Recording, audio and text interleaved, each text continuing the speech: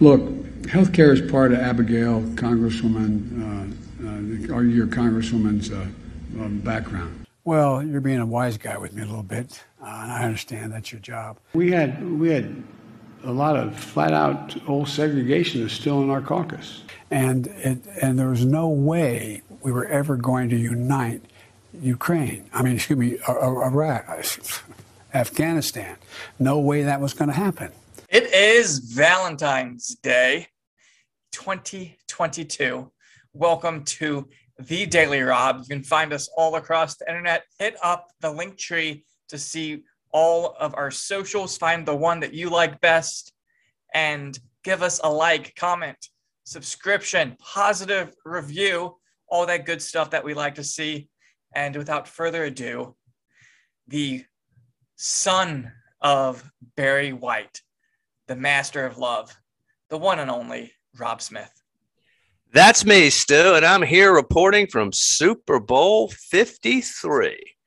Now, Stu, our fans around the globe want to know why we're not reporting in the morning as we usually do, but they don't know what a love machine you are, in that you have 3 Valentine's dates tonight alone, and we just had to record a little bit early, Stu.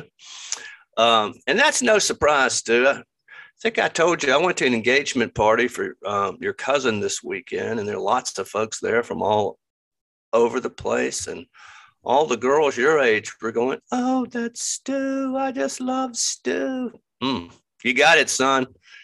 Now, Stu, as you can tell, I'm in one of those fancy luxury boxes, and I'm here with Shaq, Governor Newsom, Snoop Dogg is here, Eric Garcetti, the mayor of Los Angeles, is here, Vince Vaughn is with us, Larry David is with us. We're just having a grand old time, Stu, and guess what? Nobody's wearing any masks, not even the public figures. Can you believe that? Well, Stu, I have to report, Mayor, I'm disappointed in you.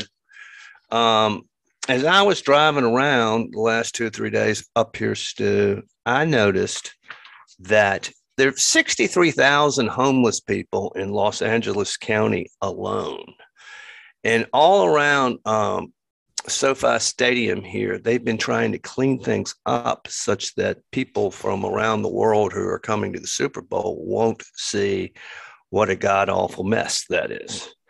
And Stu, that's something that communist regimes do. They create these Potemkin villages such that somebody won't see what the real day-to-day life is. So it's sad, Stu. They're just moving people around out of the way. They cleared Venice Beach and some other places, but as soon as the Super Bowl's over, they'll move them all back.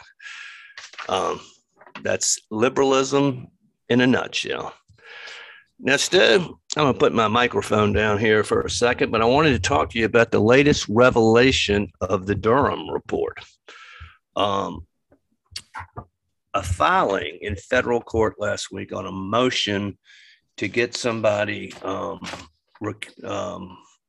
recused because of conflict of interest revealed, and we all know this, but it goes deeper, that Hillary paid Perkins Coie a boatload of money, we all know that, to spy on the Trump organization and to plant false evidence. But it went more than just that, Stu. They actually paid tech firms to hack into Trump computers at Trump Tower and at the White House. And what they did is they spread all these DNS numbers and things to create a narrative that there were like 27,000 contacts with Trump organization and a crooked Russian bank. And they did a number of things like that. And then they used people in the government and lackeys associated with the government to hand over false information to the FBI and the DOJ. And what we know, Stu, is that all these people investigating Trump for the Russia collusion all knew this. They all lied. They all were part of it. Scary, Stu. Stu, several years ago, it's probably a long time, but there's an article somewhere on Rob is Right called what I termed the charm school theory.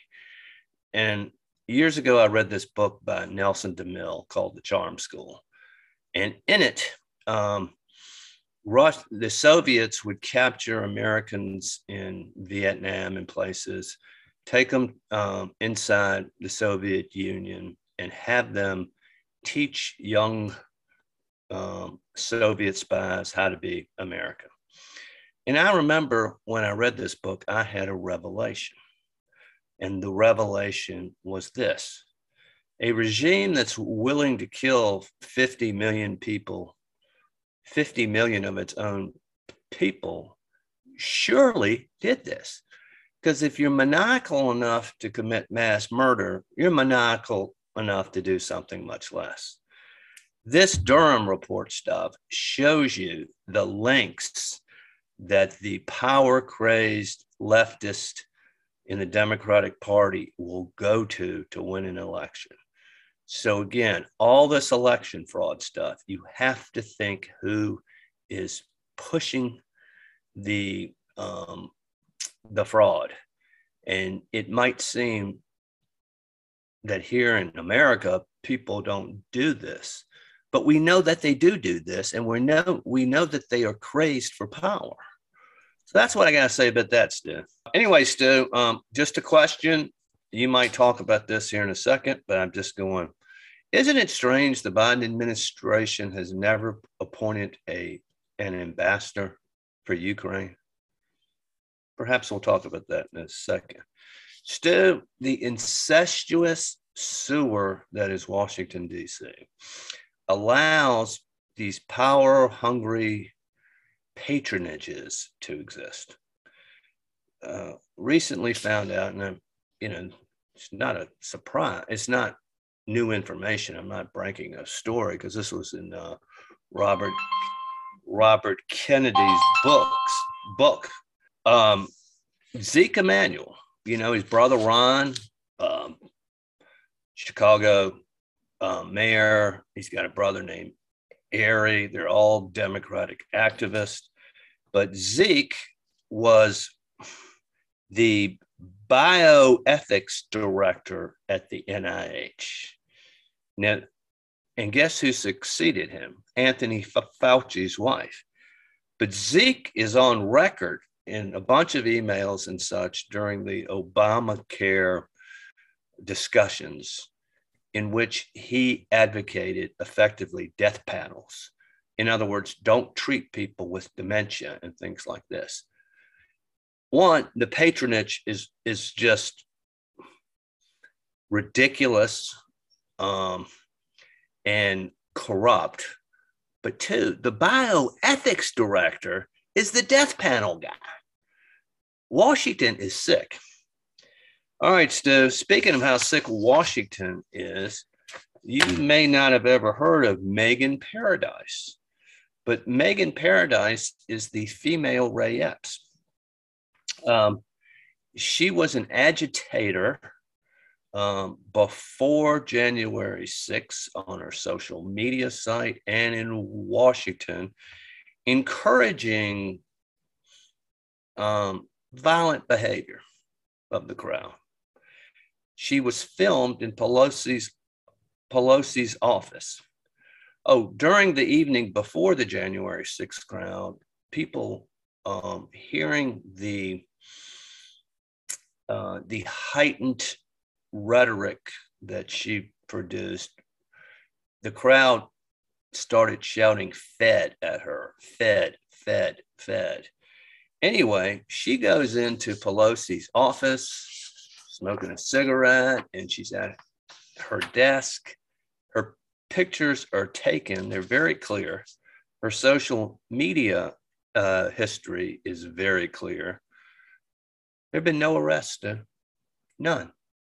Oh. That's what she was. She had a vape pen in her mouth, sitting at somebody's desk. She wrote on a sticky note, "You're fired." Now she's on the person of interest FBI list. Give us permission! Give us gas! We are going inside! Yo, man, if a woman tells you to charge the line, never charge the line. No, dude, she's up there saying we need to go. It's like, what are you talking about? Don't listen to her. I'm like, dude, you go first. Yeah, you go what? first. Dude, women have been wrapping men up and shit like that for all since the beginning, dude. Bro. Dude, this lady's like an agent for provocateur. Plant the seeds of inspiration for years to come.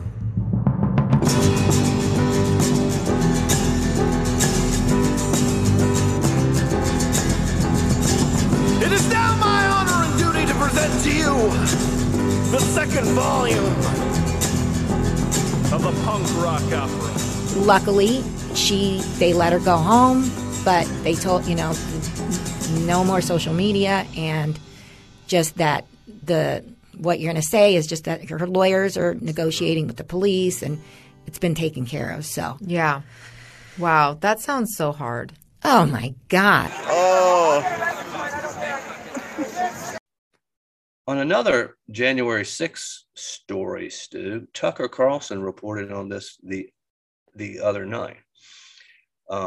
There's a guy clearly on film, and this is before January 6th, I think on January 5th, and he's in front of the DNC headquarters, and he plants a pipe bomb. Okay. Well, Camilla the next day was over the DNC, which is weird because because of what was going on inside the Capitol. And all of her press releases have always been she was at the Capitol, but she wasn't. She was at the DNC for some reason. Anyway, the guy is clearly on tape. He's talking to somebody on his phone. The pipe bomb did not detonate, okay? Which means all that evidence is there. And, when you have a pipe bomb or something like that, you can look and see where the parts were made. You can get DNA off of it, their fingerprints, there all kinds of stuff you can do. I mean, look how they tracked the Unabomber. Well, this is one of the biggest manhunts in our history. And again, Stu, nothing. So, Stu, as you know, I'm not a conspiracy theorist, but when you have things like, Megan Paradise not getting arrested, the Ray Epps thing, we know they opened up the doors. We know there were agitators, leftist agitators in the crowd. We know there were agents provocateur from the federal government. It lends some credence, that's all I'll say, to some of these stories that this was a setup. That's all I'll say. I don't know. It's bizarre. And the fact that there's no transparency, again, when people aren't transparent about things, there is a reason. And there's usually it's because they're trying, well, not usually, almost always because they're trying to hide something. Stu, what else we got here? Stu, I went to and we'll do a podcast on this. I went to a Jefferson Council meeting on Friday night. That is it's a new group at the University of Virginia. And what we're trying to do is stop the indoctrination and the leftist, it's the leftist indoctrination, preserve the grounds and the cherished honor system of the University of Virginia. And I learned things that you just wouldn't believe. The code words are diversity, equity, and inclusion. And I don't care who you are, if you're being hired for the University of Virginia in almost any kind of position, even if you work in the library, to being a tenured professor, you have to swear allegiance to diversity, equity, and inclusion. And as we all know, those are effectively Marxist code words. Equity, it means equity of outcomes, which is the essence of Marxism. And it means a lot of ignorance too on history, and and it's divisive, and it creates a false narrative at a school that's supposed to be run under the ideals of Thomas Jefferson, which is intellectual freedom. It's scary, Stu. Finally, Stu, I've been keeping up with what's going on in Canada over the weekend. The Canadian police tried to close the Ambassador Bridge. They might have come close to doing that Super Bowl time here, but the more people they tried to move out, the more people moved in. I think they got a lot of the heavy trucks off of there. They encouraged the folks, but there's still a flood of. What this has done again is enraged more folks, and they're flooding into Ottawa and other cities. It's nowhere near over, and I just applaud these guys, too. The financial situation has been interesting to follow as well, where they did another court order to suspend the money from GiveSendGo. And the CEO of GiveSendGo said he wasn't going to abide by it. But once that came out, the crypto community raised about $1 million in Bitcoins for the truckers. And so it definitely shows one of the strengths of Bitcoin, that you don't have to deal with essentially what we see governments saying, you can't have this money that was raised for you, because you can just label someone a terrorist. Well, if you look at Marx again, one of the things they advocate for a Marxist state is a central bank that the party controls. This is exactly why. TD Bank, which I own some stock in, it's done fairly well the last 2 years. They have a freeze on part of the GoFund money. Now, in their defense, they had a court order issued on them. But again, it's lawlessness. It's not their money.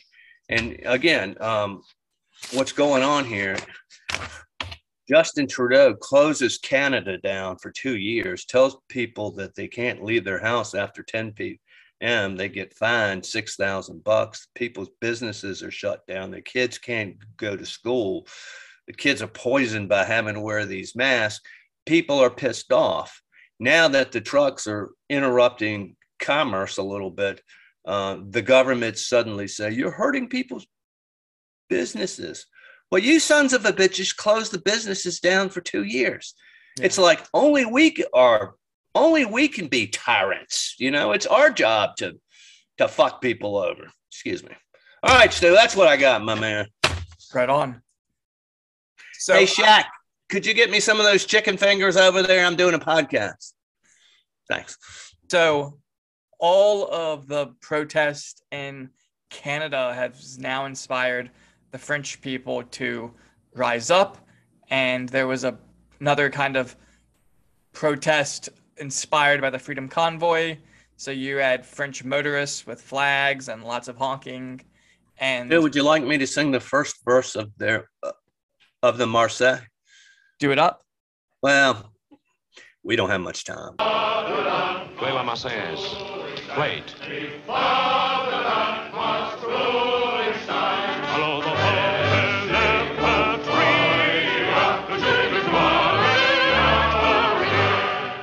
But 7,000 police officers were deployed in France to kind of keep this as under control as possible. And if you remember back in 2018, you had the yellow vest anti-government. So it seems to be very much the same people who were involved with that are now involved. And Al Jazeera did, I think, a very even-handed article on this. They exclusively said that these people were anti-mandate people. There was no other idea that they might have certain radical or racist beliefs. Al Jazeera said that they were only anti-mandate. So it's very interesting to see how foreign news will cover events. But you see that all the time with the British press covering things in the United States that the MSM here won't do. Exactly. So, one of the people that they quoted was a woman named Lisa, 62-year-old retired health worker, who said people need to see us and to listen to the people who just want to live a normal and free life. Phil, a 58-year-old from Brittany, said his refusal to get vaccinated had created upheaval for his family and work relations. And so it looks like there was a Dutch contingent that I saw that. involved. And so their signs said, "Love and freedom, no dictatorship." So all I got to say is if these people in power, whether it's the French or the Canadians, want to come down hard on these people, they are not going to look like the good guys. Kind of my 2 cents on that. Now, let's jump to Eastern Europe real quick. So it looks like Russia's invading Ukraine on Wednesday or tomorrow. Who knows? But there are now being these. It's almost as if the Biden administration is inviting them to invade. Zelensky himself said, "Okay, I hear you, but show us the proof of all this intel you have that they're going to invade." Yeah, it's mind-boggling to say the least. How do you coordinate a defense with the Ukraine if you haven't even talked to them about what the intel is? Yeah, and something's not right here, Stu. And so I just want to remind everybody about Robert Gates. So he was the defense secretary for the Obama administration. And so this is a direct quote from him. And he has stood by this time after time. And so in reference to Joe Biden, he said this: "He's a man of integrity, incapable of hiding what he really thinks, and one of those rare people you could turn for help in a personal crisis. Still, I think he's been wrong on nearly every major foreign policy and national security issue over the past 4 decades," which kind of makes sense a year into his administration.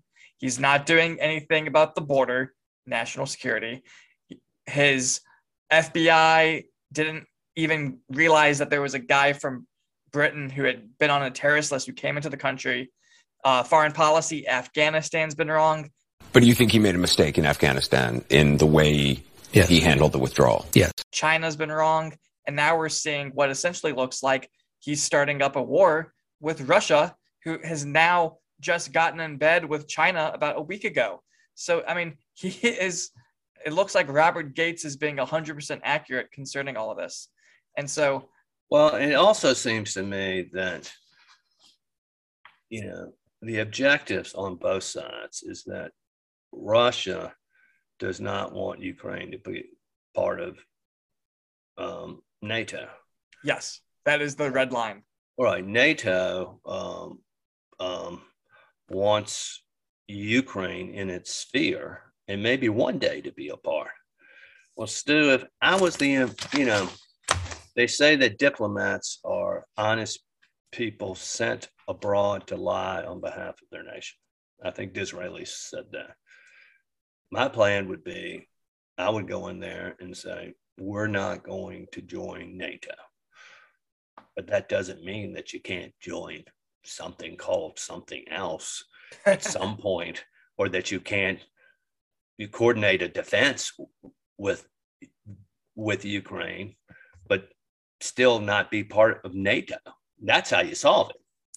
I mean, there are parts of Ukraine that are essentially sovereign areas because post 2014, they just started handling things themselves. So is that the Donbass region? The Donbass region. Donbass region, yeah. I mean, that's ethnically Russian. Yes, and they were the ones who voted to join Russia. So I think the issue at hand here is if Ukraine can't even handle their borders and they have areas that wanted to rejoin Russia, and you're saying Russia's trying to invade, I'm sympathetic towards Russia. I think Putin is showing a great deal of just insight and saying, hey, I wasn't interested in 2014, but for the past nearly decade now, these are independent areas. If they, I mean, that's kind of how I see it. And the whole thing that the Biden approach is sanctions this, sanctions that. And, you know, I'm of the belief that sanctions are warfare by another name, but it's being made clear by Russian ambassadors that Putin doesn't give a shit about Western sanctions. That's a direct quote. And that they feel that Russia is very independent on its own and can survive any kind of sanctions thrown their way. Well, the thing about sanctions is we live in a worldwide economy, and there's almost always ways around them. Especially if you just got in bed with China. Right, who can help you out. Yeah. But Stu, you know, these issues for Russia is an interesting place, and I would love to go there one day. But, you know, having a warm water port in Crimea has always been on the top of their list of something they either need or need to keep. And they've always been very protective of their boundaries because when they've been invaded, it has been total warfare. Napoleon and then the Germans. The Mongols. You always forget the Mongols. And the Mongols, yeah. So there's some history there of wanting defensive barriers to keep people out. Yeah. And I'm not justifying everything that Russia does, but I'm just saying these are age-old geopolitical issues. And a smart administration would be discussing these for months and months before now. Commerce and trade is always the way to smooth things over. And there probably could be some sort of a confederation there that might, you know, be good for Ukraine and Russia. But then again, the flip side, I told you what Russia's side of all this is. The Ukraine under the Soviets, that's where most of the mass murders occurred, where the Communist Party wanted to kick the kulaks off the land. The kulaks actually farmed and were fairly prosperous for, you know, on a relative basis to everybody else. And they just murdered them, millions and millions and millions of people. Now, that was only, you know, 70, 60, 80 years ago. It's nothing. I mean, here in the United States, we Southerners talk about what the Yankees did. Well, that was twice as long as what happened there. So all these things are fresh in people's minds. They're real issues. We have these declassified Afghanistan reports that the Washington Post actually got their hands on, and now everyone has seen them. Psaki said they didn't exist on Friday, but they most definitely exist. And just some of the reactions of these are just so scary, where you have the commanders saying that the White House wasn't communicating with them. And some of these reports are 2,000 pages long on how bad the Biden administration handled the pullout of Afghanistan. And so as we have more and more time to dig through these, it just goes to show that if they were as inept with handling Afghanistan as they were, do you really think these are the people who should be fighting against the Russians?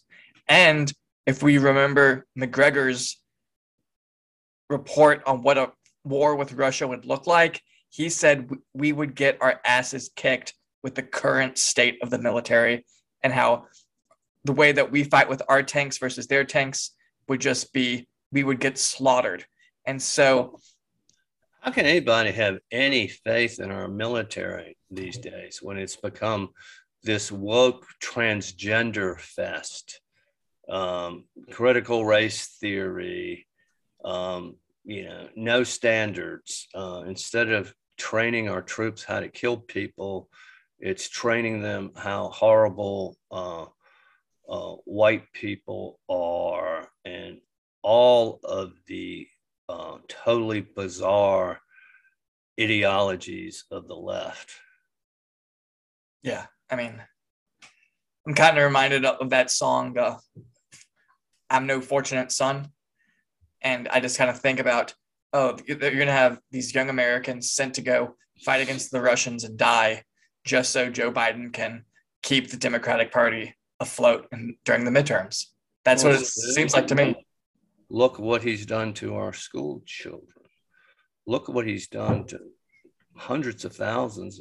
Robert Malone said well over 600,000 folks have died because our government under Joe Biden has not allowed doctors and hospitals to treat people for COVID before they go to the hospital. And in the hospital, they've banned the medications that are perfectly safe that would save their lives. And hundreds of thousands have died. Yeah. Same people. He's the greatest president of all time. But that's all I got for you today. All right, Stu, have fun on your 3 dates tonight. If one date goes particularly well, but then you have to stop it to go have the other date, how's that work? I just bring her with me. There you go, Stu. I like it. I like it. Okay, I'll catch you later. All right, see you. Bye. Bye. If you see a faded sign at the side of the road that says 15 miles to the left, shine.